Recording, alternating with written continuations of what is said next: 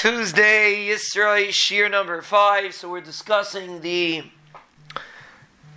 comparison between the small Yeshuas that we need and the big Yeshua, Tzipisa Yeshua of Mashiach. We are explaining that it's intertwined, and it's important to understand it from a different perspective also.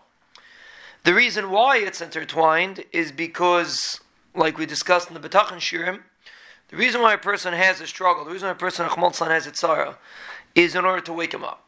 That's why B'nai Shalom sends a person a tzara, to wake up the person. Now, what's the point? What are we trying to wake you up to do? So in the B'tachon Shiurim, we emphasize the fact that a person has to wake up to realize that there's a B'nai Shalom in the world. You're not independent. You don't run on your own. You need a Kadosh Baruch Hu. You don't run on autopilot. But really, there's another aspect, which is what we're discussing over here, and that is that the Rebbeinu Shalom sends a person a tzara that he should realize that he's in Geulah. We don't belong where we are. We're not in our natural habitat to be able to grow in Ruchnius.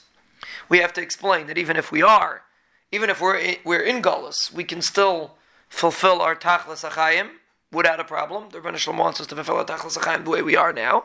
We'll explain that, Be'ez Hashem. But we have to understand that it's not the natural habitat for us to live in a ruchnius dika life. Every single thing a person tries to do is hindered by the outside world, and in a spiritual way is hindered. We have these constant barrages of tumah, of nisyanis, that stop us from being completely in Avodas Hashem. So the Rebbeinu Shalom sends us reminders that we're not where we belong. The person gets too comfortable, the Rebbeinu Shalom sends him a reminder. So he takes this Ayris Achmal San, he has a tzara, a shidduch, a health, Achmal San crisis, or a parnasa issue, or something like that. The reason why the Rebbeinu Shalom sends a person these tzaras is to make you realize that you're not where you belong.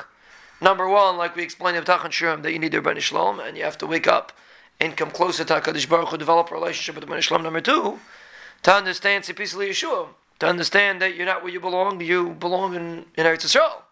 You belong with the Geulah, you don't belong in Geulah. And you shouldn't be comfortable in Geulah.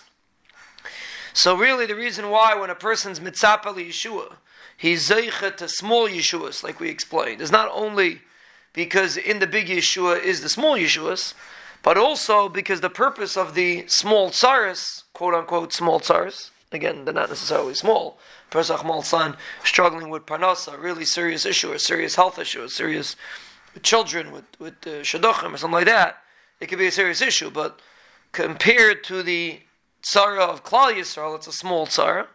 So the Rebbeinu Shalom sends us these quote-unquote small tzaras to remind us that we're in a place where we don't belong, and we should be mitzapeh to get out of here.